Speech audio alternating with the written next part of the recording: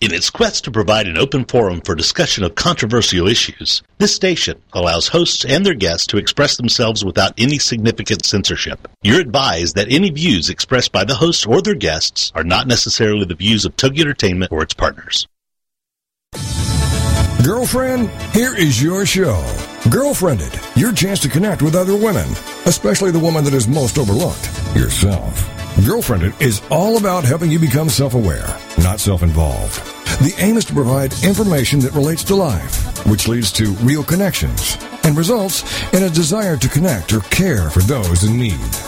The Girlfriended principle was born out of loss. Patty's mother was murdered, and Lisa lost her mother to cancer. This forged a bond between them that nothing could shake.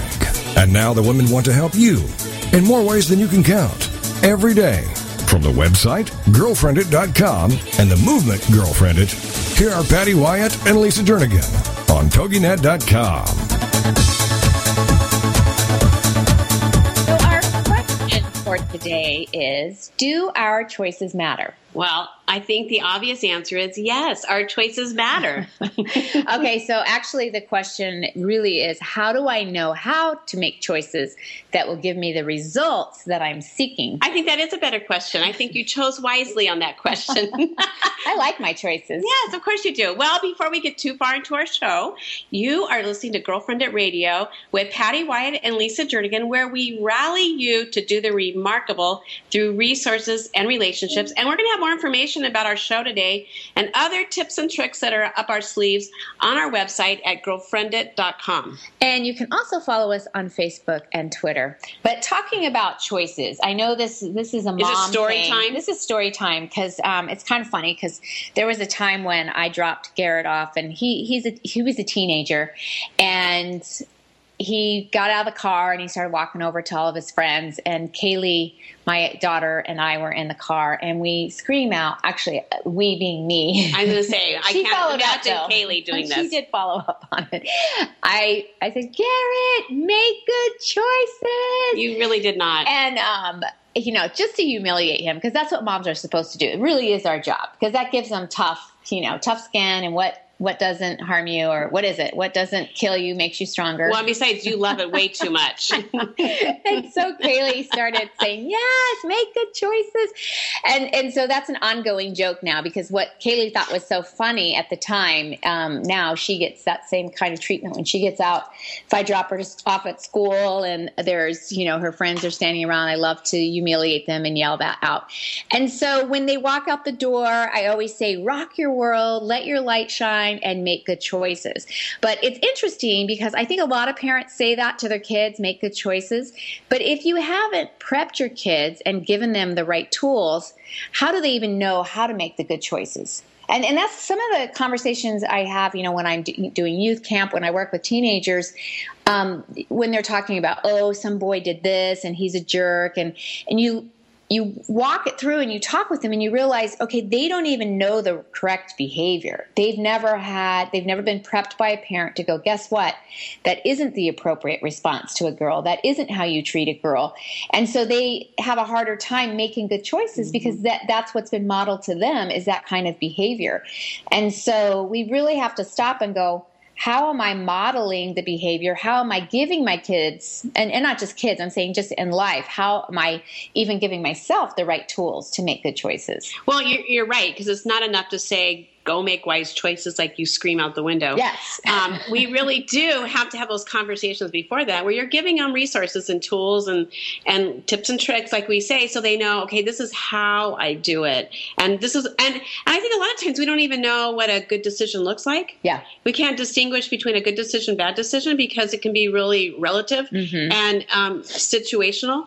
So I think, absolutely having those conversations, and this goes back to what we talked about last week on the radio about, with your kids, just guiding them through and communicating what's appropriate, what's not appropriate, for them. And prepping ahead of time to know if you are teaching them and talking about it, giving them different conversations, so that the prep time is huge. It really is. Okay, talking about prep time. This is going to go random, but I know you can follow me, and I know our listeners can because they're used to us by now. You have a prep, story. I'm kind of taking a scenic turn to a current event that kind of goes along with the prepping and the choices. Yeah. But it's all about making a moment. And we've had this conversation because we both love experiencing the moments. Yes. We don't want to miss a moment. Everything we want to seize it and squeeze it. But it's really cool because seize it and squeeze it. I haven't heard the squeeze part. That's I'm going to squeeze it right now. Because it was seized, and now I'm going to squeeze. Squeeze it all out. I like it. Well, my son and daughter-in-law, they have 3 kids, and my son and daughter-in-law, as you know, love the Yankees. I mean, like drip, passionate Yankees all the way. Yes, so they do. All 3 of their kids have a middle name that is a Yankee name. So there's Gavin Mattingly, Madsen Jeter, and Adeline Ruth. All the things. That's all about squeezing it. That's a total squeezing a name. So what was really cool is living in Arizona, we're right in the middle of spring training. And so there's so many teams and we have so many fields here. We're home to a lot of teams spring training.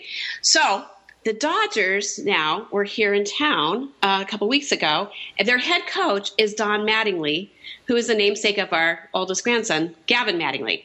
My son, Jeremy, when he was little, I guess I don't know much about baseball. I should.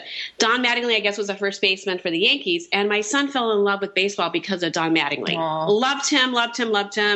Loved baseball, loved the Yankees. So then when he has his first son, he names, Mattingly. So he was given 4 tickets to go right, like front row, because somebody knew that, Don Mattingly would be there with Gavin. So they take Gavin, my son and daughter-in-law, take Gavin to this game, spring training game, hoping to see Don Mattingly, and hoping to get a picture. They're hoping. But what's cool about the story, so many times we hope for a moment to happen, and then we sit back and go, I wish it would happen, and we're just kind of there. Well, they made it happen because Michelle, I love her sense of humor. She made a sign, and I can't remember what it said, something to Don Mattingly to get his attention, a poster to hold up. You have to be willing to be embarrassed a little bit and to kind of stand out in the crowd. So she makes a sign to get his attention. They go down by the dugout. So they get there early before the game so they can maybe see him. So before the game, they get there. And Jeremy goes up to Don Mattingly and just says, and Michelle has the sign. Yes. They really prepped for it. Oh, they really prepped. They totally prepped. And they have a camera, ready to take pictures. And they prep Gavin. So if you get to meet him, this is what you say to him. So they get down there. Jeremy actually gets Don Mattingly's attention. He sees the sign and he says, I just got to tell you, you were so influential in me loving the game of baseball and the Yankees. And we have explain the story. We've named our kids after Yankee.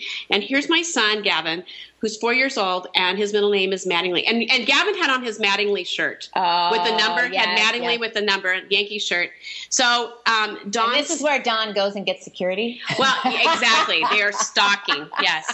So Don says, he reaches over and he shakes Gavin's hand. He says, it is so nice to meet you. And Gavin says, it is very nice to meet you too. He'd been prepped. Yes. 4-year-old prepped what to say. So it was really cool. They're having that moment. So Michelle's now getting a picture of my son and Gavin and Don Mattingly. They're all together and they're smiling. So then Don goes to Jeremy, do you have a ball for me to sign? And then Jeremy hadn't prepped that part. He goes, I don't. So Don Mattingly goes into the dugout, has somebody throw him a ball, a baseball, and he signs it to Gavin Mattingly, all the best, Don Mattingly. Wow. And gives him this ball. Now Gavin has no idea the significance of this moment. He will in the years to come. For Jeremy, it rocked his world. First of all, this guy that he's always kind of idolized and helped him significant his love for baseball and Yankees is the real deal. Yeah. This Don Mattingly was a jerk. Oh my gosh, he was the nice, and he even said, "Stay around after the game and come on the field," but they couldn't. Yeah, but it was one of those. Total he was class act. Total. But the point of the story, I know a lot of details, but it's like you got to prepare for the moment. You got to make it happen. When you see a potential for a moment, what is your role in that to make sure it can happen? Well, and since we already went on a sidetrack, I want to follow up with, I love that they prepped Gavin because once again, I mean, we've all been there when you've seen kids be rude or disrespectful to adults.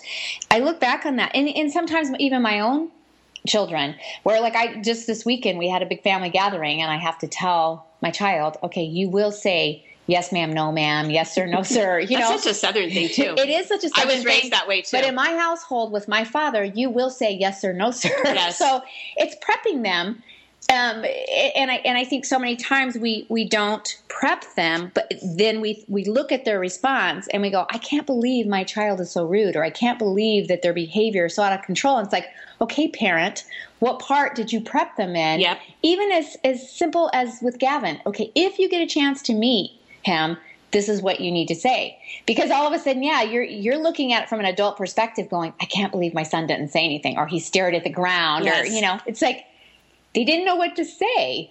And that's providing the tools so we can better make those choices that are going to be significant in our life because those around us. And give us some cool moments. Some good decisions give us cool moments in life. Absolutely. Okay, so let's go with some simple tips because we talked about prepping. So how do we choose wisely? Well, I think the first thing is to think about what you were doing before you do it. Just like what they did, even though that was a really cool thing that, Jeremy and Michelle, that they knew they were going to experience. So think it through. And like you said, he didn't bring the baseball, but it was really cool because Don grabbed a baseball for him. But to be able to get the poster and to be able to, go there early. And so many times when we're in a situation that you might be emotionally evoked, think about what you're doing before you all of a sudden just respond, which I think that goes into the second tip. Would be avoid rash decisions. Do not respond out of feelings in the moment. And that is so hard because in the emotion and heat of the moment, you want to say something so bad, or you want to make a decision, but then you realize that was an emotional decision that really wasn't very rational. You'll find yourself apologizing. Yes, exactly. Hopefully. So step back and just let the moment kind of cool down before you make any life-changing decisions. We've even gone off of, you and I, when we're making even leadership decisions, we go, let's wait 24 hours. Let's pray about it for 24 hours. So instead of just hopping into it, and you're much better about that, being patient with it than I am. I want it off my plate. I know you do. And then you go into, okay, don't let anger go down, with the sun. There's ways you can argue that point, but you do also... Sometimes space is good. Give the anger up to the Lord and then move forward without making a rash decision.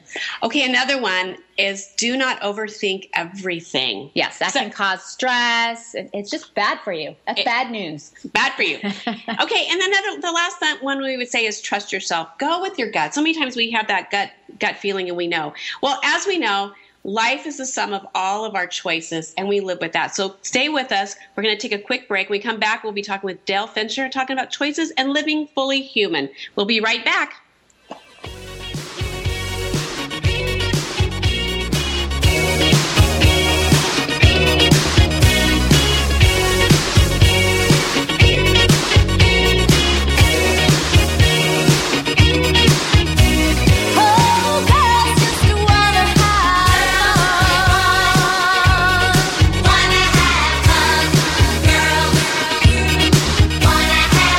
This is Girlfriended on TogiNet. Don't forget to tell your friends to check it out on girlfriended.com. It's time to discover it, connect it, propel it, Girlfriended. And we'll be right back with more Girlfriended Radio right after these.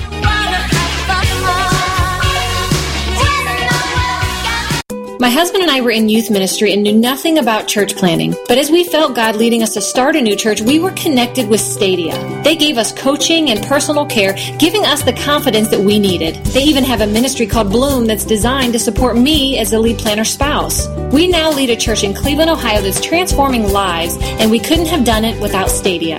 Stadia brings people and churches together to transform lives and communities through church planting. For more information, go to stadia.cc. Are you happy with your life? Satisfied with the direction you're taking? More importantly, are you content with the results you're seeing? Then Success Profiles Radio is the program for you. Join host Brian K. Wright as he talks to experts in many areas relating to life success, including expertise in leadership, business, relationships, careers, networking, health, overcoming adversity, and much more. Each week, we'll explore different aspects of success and how to apply them to your life. For more on Brian and the show, check out his website, briankwright.com. Each week is a dose of inspiration. So many people live their lives wanting more than they currently have. Success Profiles Radio is a show that will clearly demonstrate the principle, if I can do it, you can do it. So don't miss this opportunity to take control of your life and your results. Success Profiles Radio with Brian K. Wright. Mondays at 5 p.m. Central on the Rockstar Radio Network.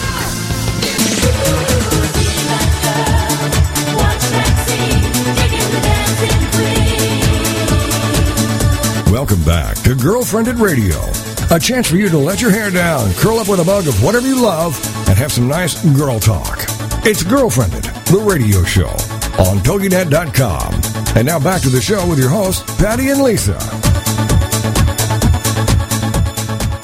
Welcome back to our show today. And our special guest now that we want to introduce to you is Dale Fincher. Well, Dale, along with his wife, Jonalyn, have written 3 books between them, Ruby Slippers, Living with Questions, and Coffee Shop Conversations.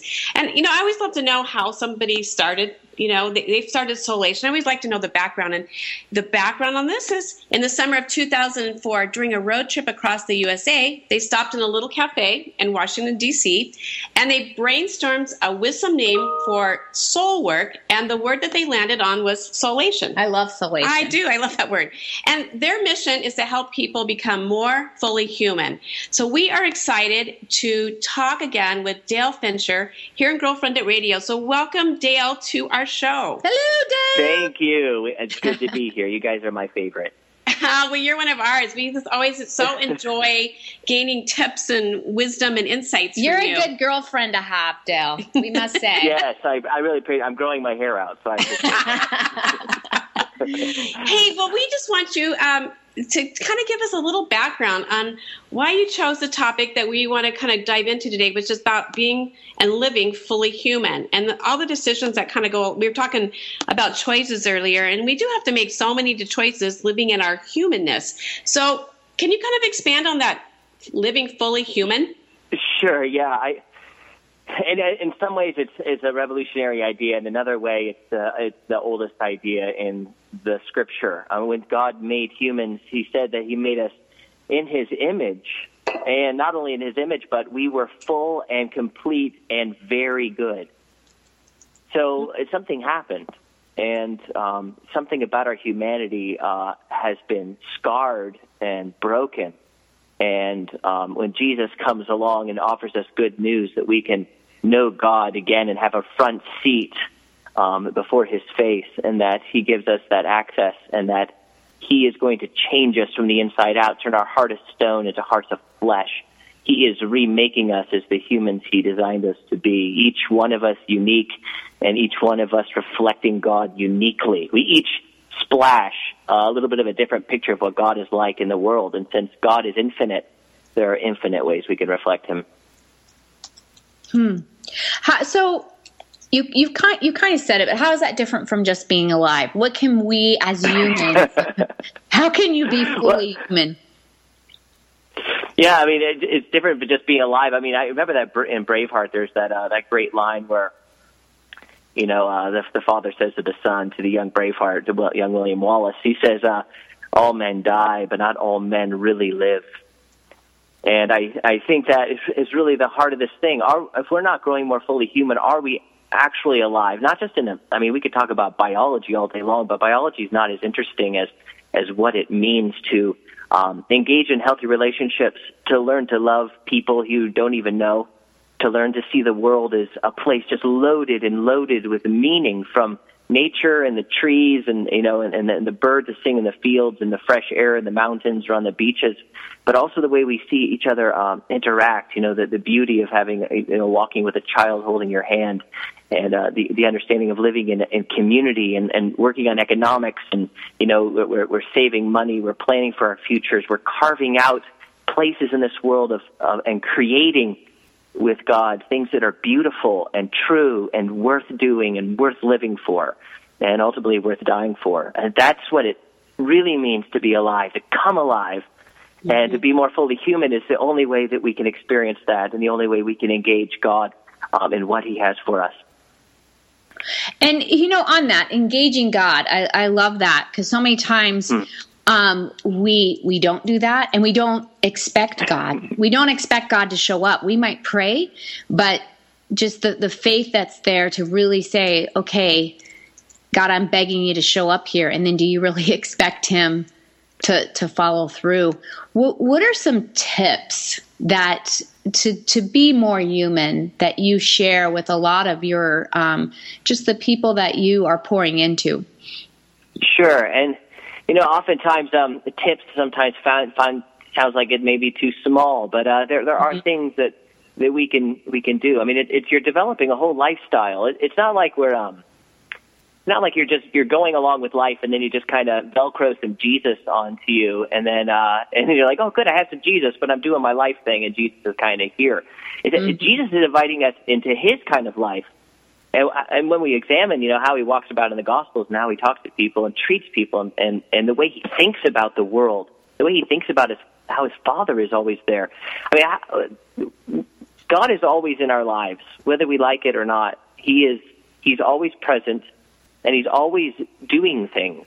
And we may not see most of it. Oswald Chambers says, who wrote that devotional, My Utmost for His Highest, he says, it is God's mercy that we do not see all the effects and good effects we have in the world, because then our heads would get so big that we would think that we were more important than maybe what God is up to. But I think it's learning to be aware that God is always here. That's one part of it. Understanding the Scripture is a huge part of this. This is how God has chosen to reveal himself. This is how he wants to be known. It's not just, reading it to get to know God, but he is saying, this is how I want you to know me, and I want you to know me in this beautiful way.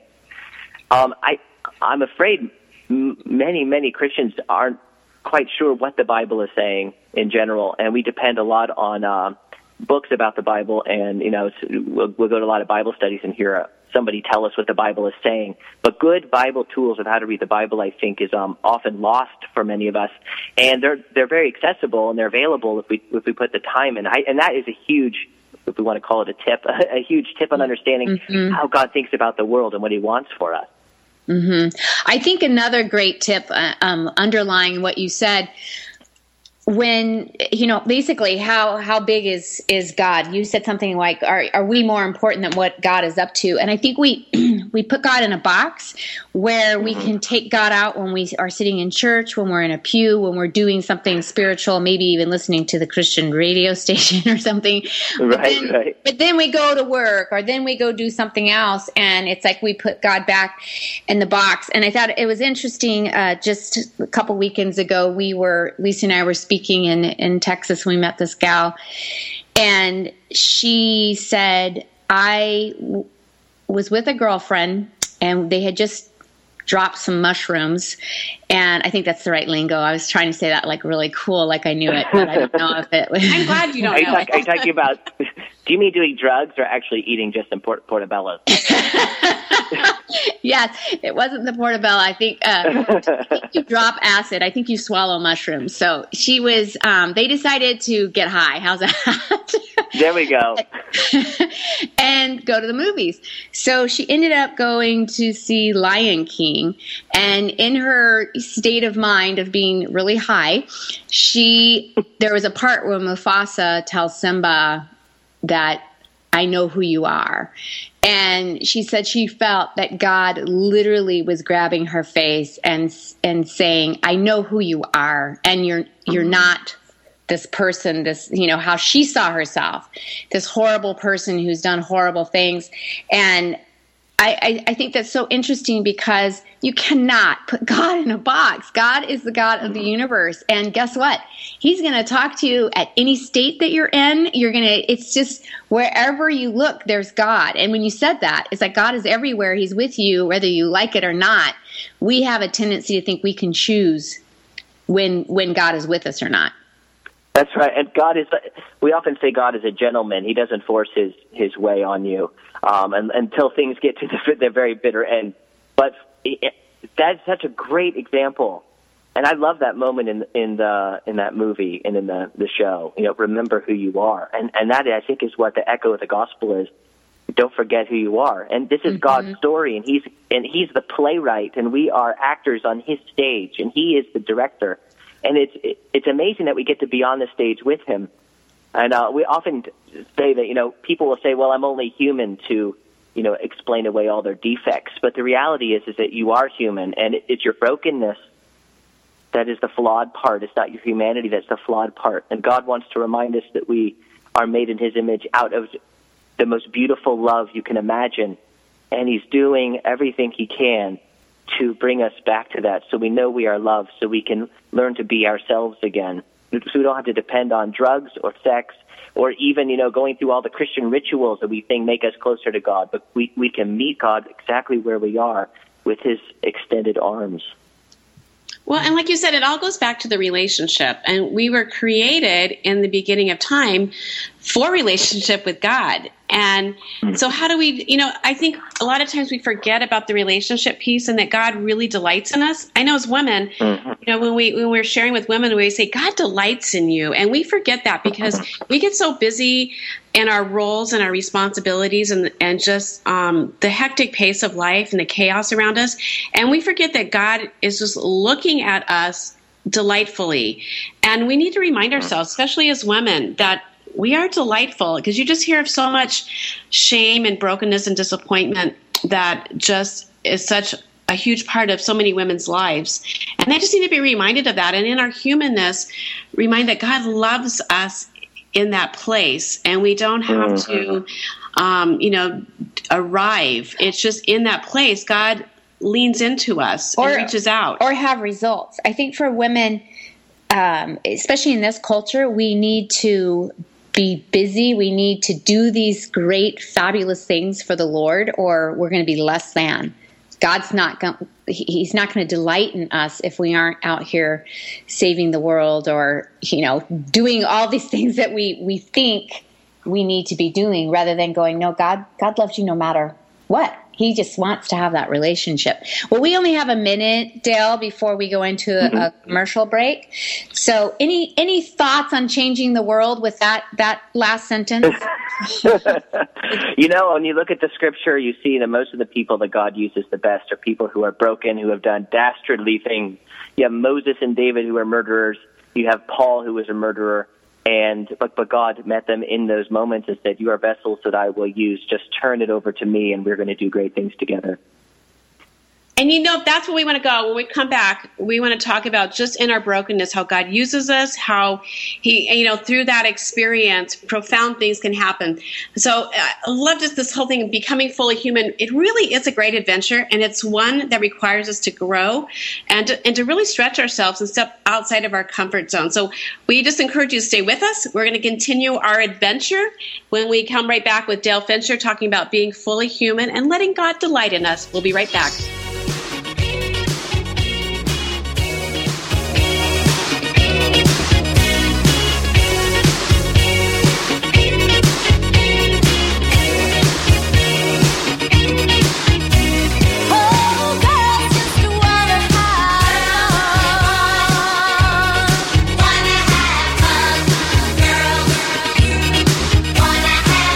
This is Girlfriended on TogiNet. Don't forget to tell your friends to check it out on girlfriended.com. It's time to discover it, connect it, propel it, Girlfriended. And we'll be right back with more Girlfriended Radio right after these. We were thriving in a youth ministry when God clearly called us out of our Bible-Belt comfort zone to plant a church in California. Stadia's 90+% success rate gave us all the confidence we needed. They also cared for us through amazing support networks to encourage us, like Bloom, a one-of-a-kind ministry for planters' wives. It's here I find deep friendships with like-minded gals who want to change lives. Stadia brings people and churches together to transform lives and communities through church planting. For more information, go to stadia.cc. In today's business world, a helping hand or idea that doesn't come with an invoice is a treasured find. And if that happens to you, then you need to pay it forward to keep other entrepreneurs from making mistakes or getting a raw deal. It's called Paying It Forward with Josephine Girassi. Wednesday mornings at 10, 9 a.m. Central. Josephine is going to have the guests describe their accomplishments, the lessons they've learned, both good and bad, and then sharing those pieces of knowledge as we create a movement of paying it forward. For more information about Josephine, her business, and background, you can go to mymomknowsbest.com. Josephine Girassi has always been a problem solver. She saw this need and has turned it into a movement. It's Paying It Forward with tips, tools, and advice, and hard lessons learned. These pieces of knowledge can make a huge difference for you, your business, and others. So join us for Paying It Forward with Josephine Girassi. Wednesday mornings at 10 a.m., 9 a.m. Central on TogiNet.com.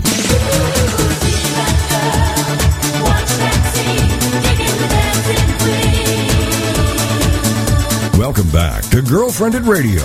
A chance for you to let your hair down, curl up with a mug of whatever you love, and have some nice girl talk. It's Girlfriended, the radio show on TogiNet.com. And now back to the show with your hosts, Patty and Lisa.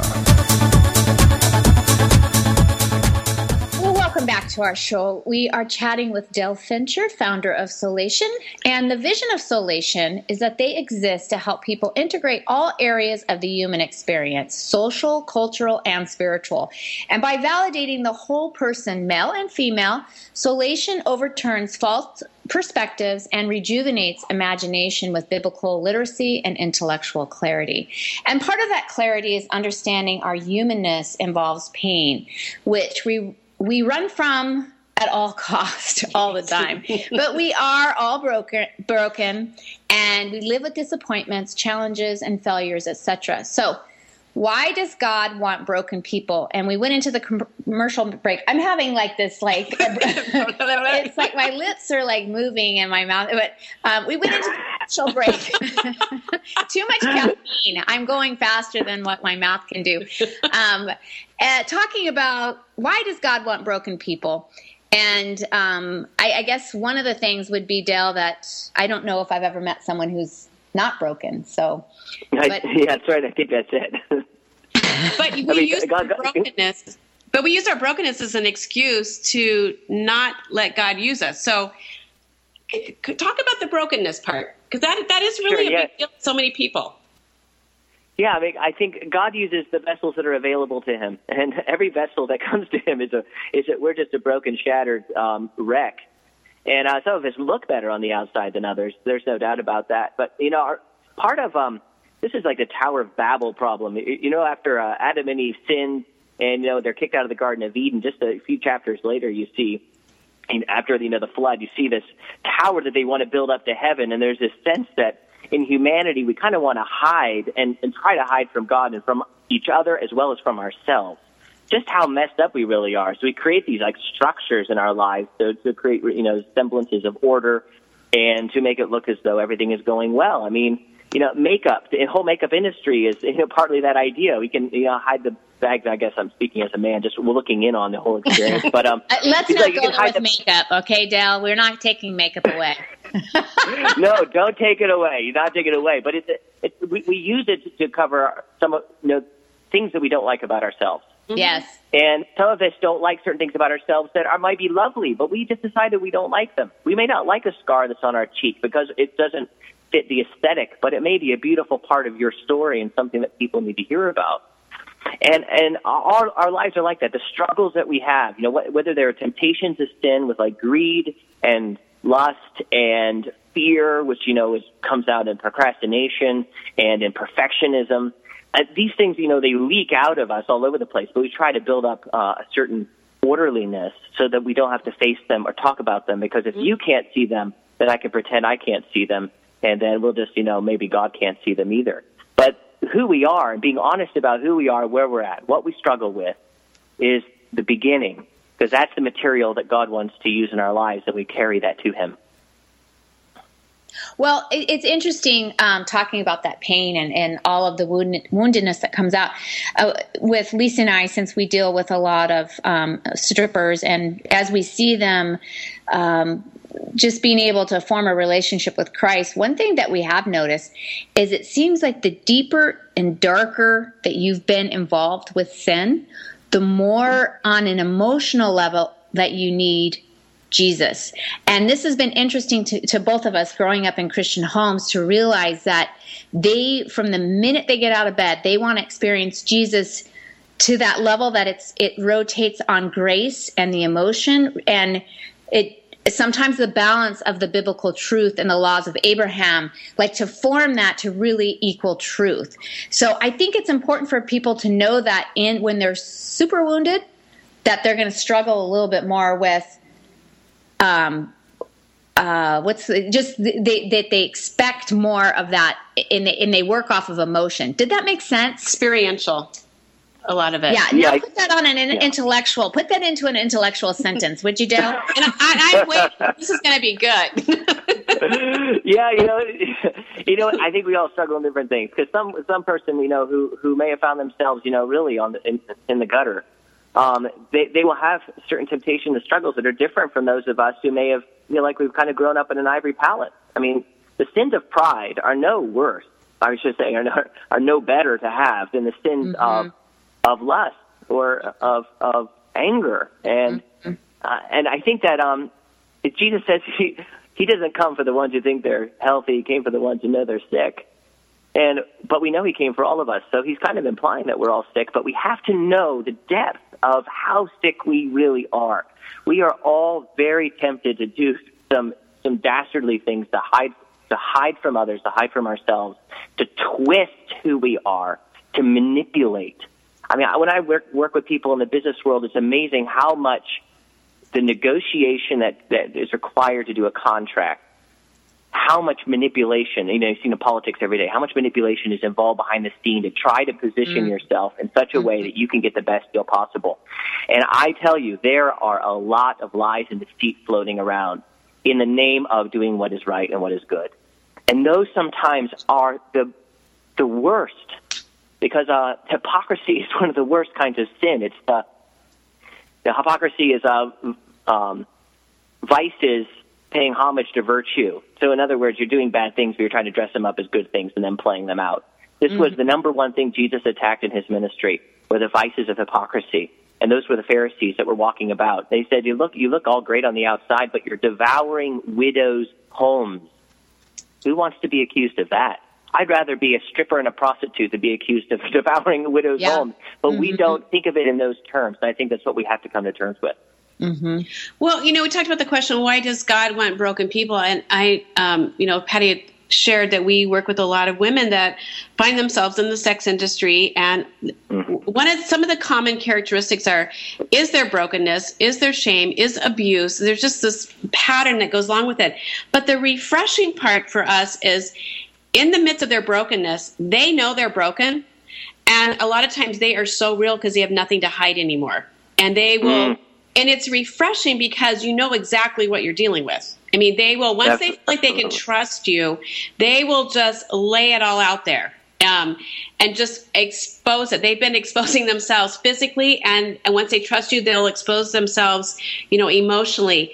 And there's a part of that is very refreshing, because so many times, just in the Christian culture or just in our society, you look around and you don't even know what you're really dealing with. You don't even know really what's, like you said, behind that image, behind all the masking. And people are very guarded and very stoic, and they won't reveal the brokenness. They hide it. Like you said, we hide from each other and we hide from God. So there is something refreshing about the brokenness. I think when we get in that broken state and when we admit that we're in that broken state, I think that's when God can really come in and do some healing and do some amazing things. And you referenced earlier, like David and some of the great people of the Bible. It was in their brokenness and through their brokenness that God really used them. Oh, a hearty amen to that. It is so refreshing when broken people live in their brokenness and they share it. It gives all of us permission then to be like, oh yeah, that's actually me too. But you're the one that put it out there. I encourage anybody to go to an AA meeting and hear the confessions that have been repeated over and over and over again, because there's a certain conviction that's happening because it's not being pointed at you like, well, what did you do wrong? You need to talk about it.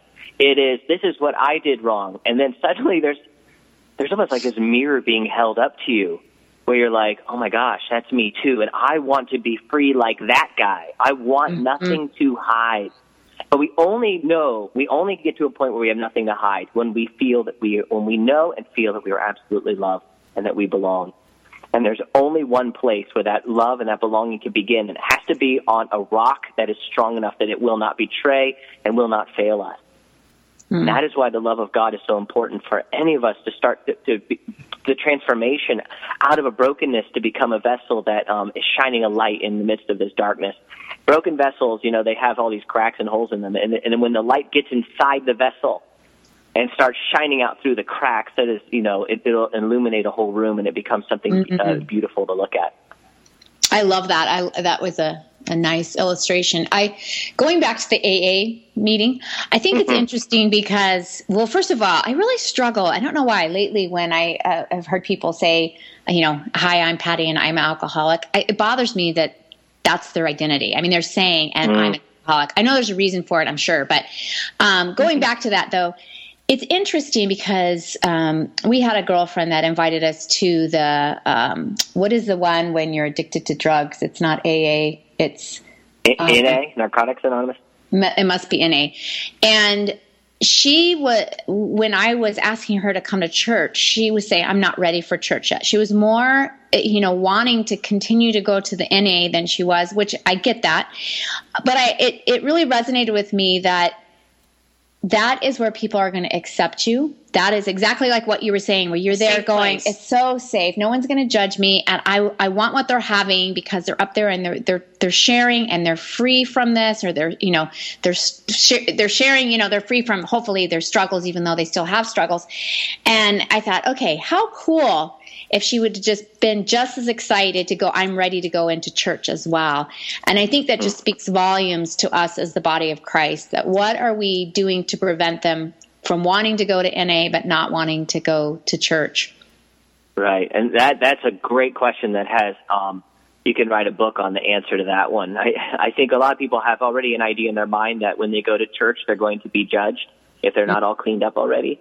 Mm-hmm. And that's one thing we have to consider is what we have a public relations problem here, if that is what people think, church is about.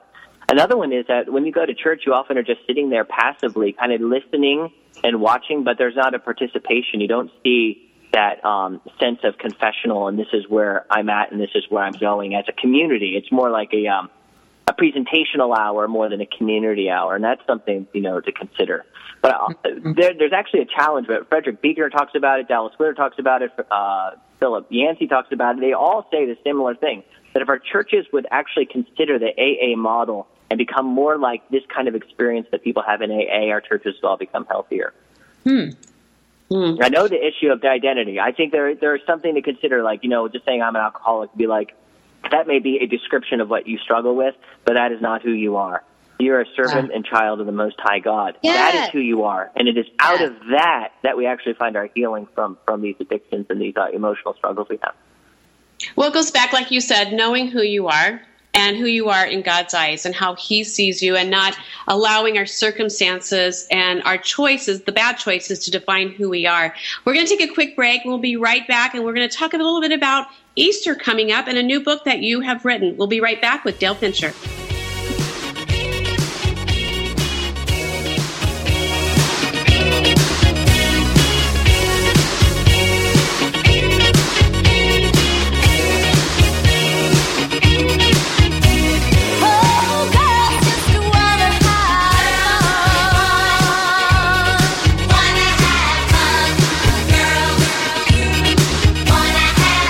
This is Girlfriended on TogiNet. Don't forget to tell your friends to check it out on girlfriended.com.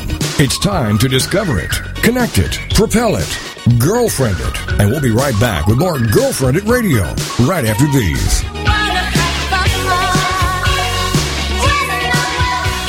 My husband and I have always wanted to plant a new church. After 10 years, God finally affirmed that in us. We thought we were on our own. We never imagined that there was an organization that could partner with us.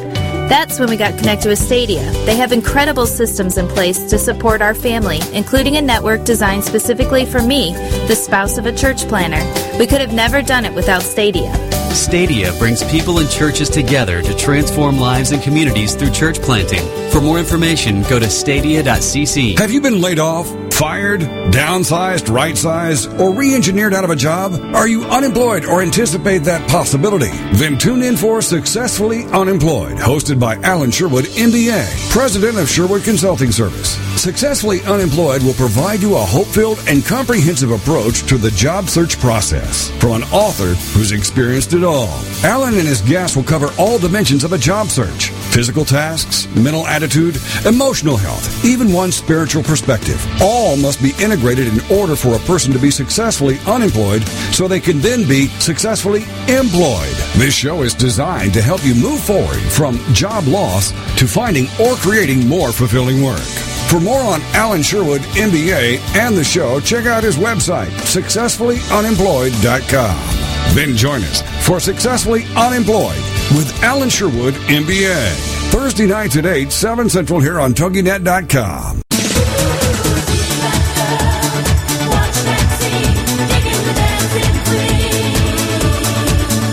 Welcome back to Girlfriended Radio. A chance for you to let your hair down, curl up with a mug of whatever you love, and have some nice girl talk. It's Girlfriended, the radio show on TogiNet.com. And now back to the show with your hosts, Patty and Lisa.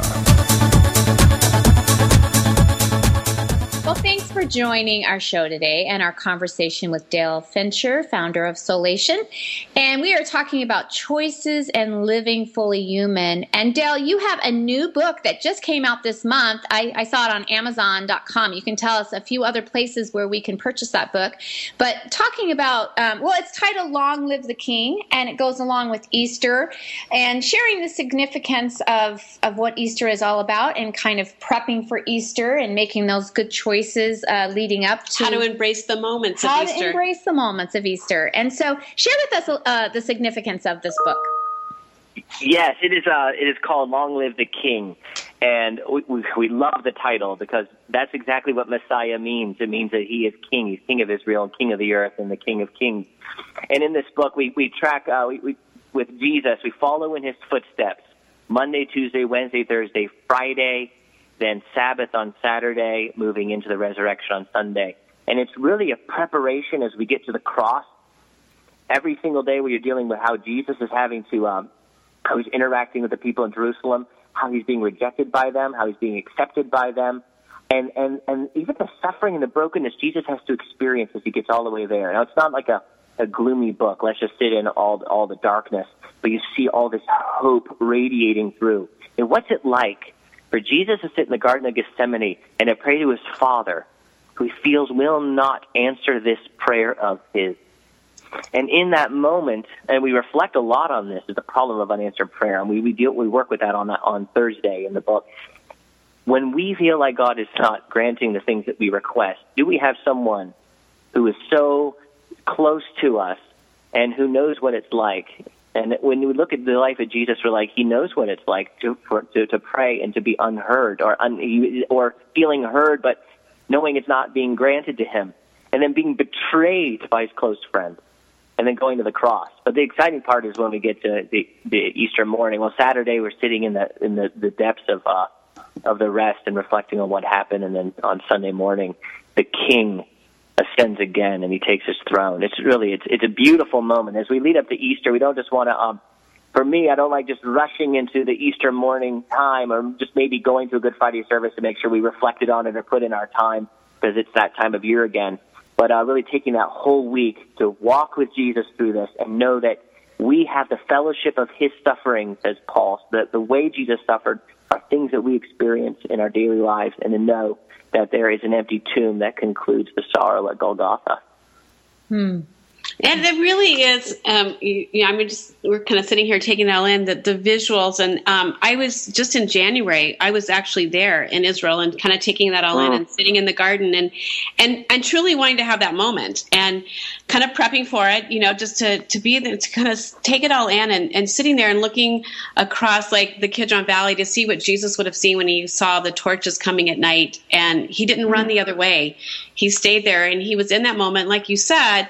He prayed that God would take the cup, and God didn't answer his prayer the way he wanted it. And it's so good to hear those things sometimes, because sometimes we go, God, why aren't you listening? Have you abandoned me? And to know that, you have to you pray, and then you have to release it to God and trust that God has the bigger picture and his will and whatever that looks like, and leaning into that instead of running away from that. And Easter is such a beautiful example of talking about being fully human and fully divine, just the humanness and the broken and the suffering of Jesus, and yet his divine, raising from the dead, and like you said, being the king and living. And it's a good reminder for us that now, like 3 weeks out from Easter, to go, how am I going to go into this Easter season really embracing that moment, really understanding my humanness and the divinity of God, and how his story is playing into my story in life, and embracing all that means. And then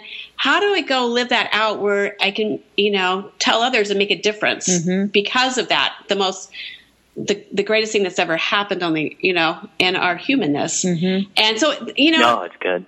Good for you to write that, and just to remind us to embrace the moments, and for prepping us to choose wisely and to go into Easter that way. Yeah, and that's what you've done with this book, right? Is so you can embrace the moments, and churches can purchase this and go through it as a whole church. That's right. And you could go on Amazon.com and just type in "Long Live the King," and it'll pop up there. And Dale and Jonathan Fincher will be the name.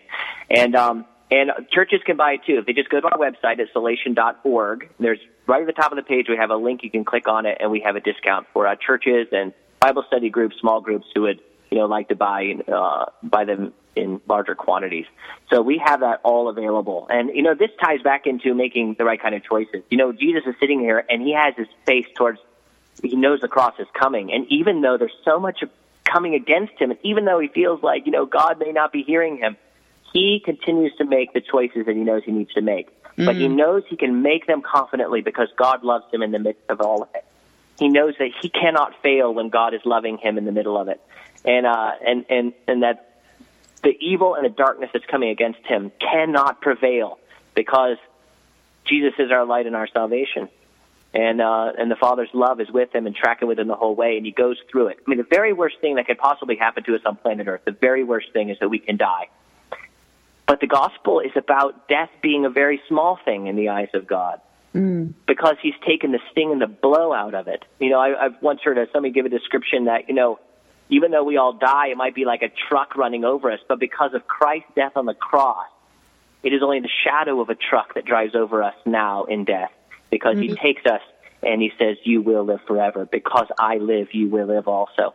And these are the kinds of promises that when they embed themselves in our soul, they become giant trees that grow out, and the living water that grows out and spills out onto other people. How does the world keep down somebody who's not afraid to die?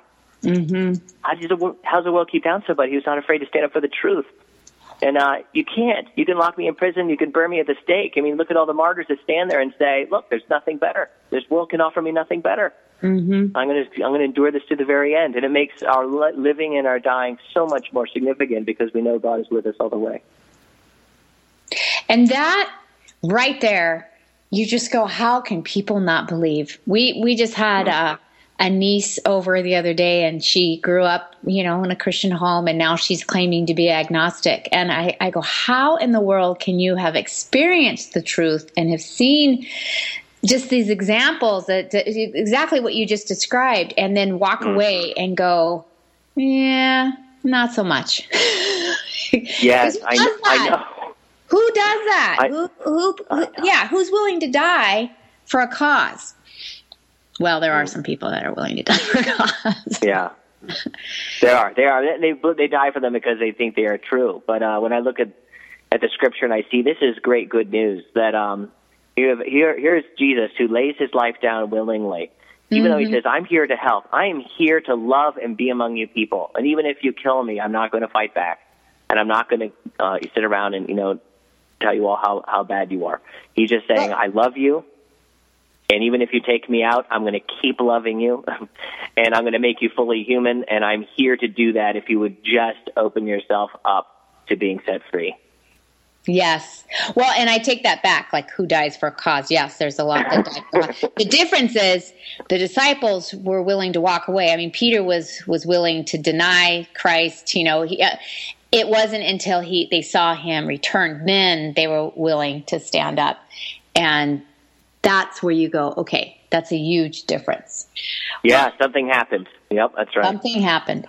Okay, let's go back to your book because of Easter. How is it set up? Is it like a daily thing, like the last week leading into Easter? You kind of walk it through. How does it prepare us for Easter? No, that's great. That's a great question. We have each day set up according to day, and so it's Monday, Tuesday, Wednesday, Thursday, Friday, Saturday, Sunday. And then for each day, we have a series of like 2 or 3 articles. And with every day, there's a passage of Scripture to read, and then the articles reflect on those events that are happening in the life of Jesus that particular day. Then if you turn to the back, there's also discussion questions and study questions. It's set up in the kind of way that if you are a very active reader, you'll have a lot to read and enjoy. If you're not as active of a reader, you can read 1 or 2 of the articles that day or just the Scripture passages, but not feel like that, you need to, feel badly if you're not getting through the entire book. It's set up so that you can reflect as much or as little each day as you like, and you will get a lot of meat and a lot of inspiration from it. So it really creates a personal journey for you to kind of go through with Easter, just kind of guiding you through some thoughts and some challenges so that we don't run into, because it is a temptation, because Easter is crazy. It's highly commercialized anymore. And it tends, the world is trying to tell us it really is about bunnies and eggs and candy, which I'm all over the candy part. But, it is because it's easy to get caught up in that and what all you see around and the craziness. And I know, as being a pastor's wife, preparing for the services, and there's just a lot to do. But we have to remember, really the significance, take time to be still, and just embrace truly the significance of the season. I have a girlfriend that's getting off of Facebook throughout this whole month just because she wants to really focus on what Easter really signifies. I cannot talk today. So I that's cool. Of course, it kind of hit me, and then I thought, I'm not going to do that. But obviously, I need to work on my heart in another area. But that's neat to prepare. Yes. Okay, I think it's important. It's important to be intentional, and it's true of everything in our lives. Things that matter to us, we want to create the space around it so that we can really live in that moment. You can't live in a moment doing just drive-by ceremonies. You have to sit in them and consider them and live in them, and that's what this book set us up for. And it doesn't take long to read. Each article might only take 4 or 5 minutes, but it's the kind of thing you could read 1 in the morning, then 1 at lunch, and 1 in the evening, and it really will fill your day with the thoughts of what it was like to walk in the shoes of Jesus, and what does that mean for my life. Well, again, we just want to thank you, Dale, just for joining us today, and tell Jonalyn we missed her.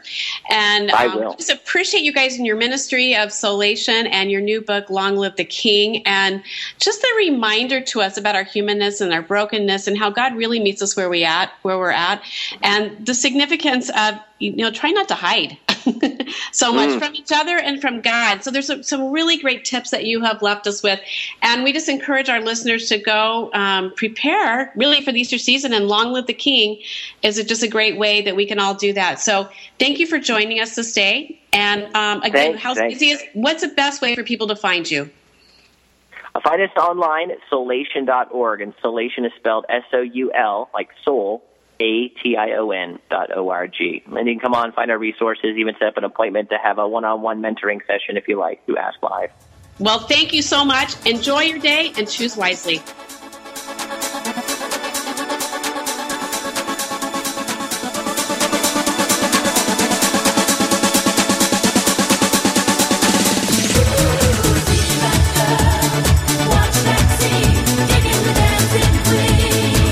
Thank you for being a part of this special program, Girlfriended, the show dedicated to the most important woman you know, yourself.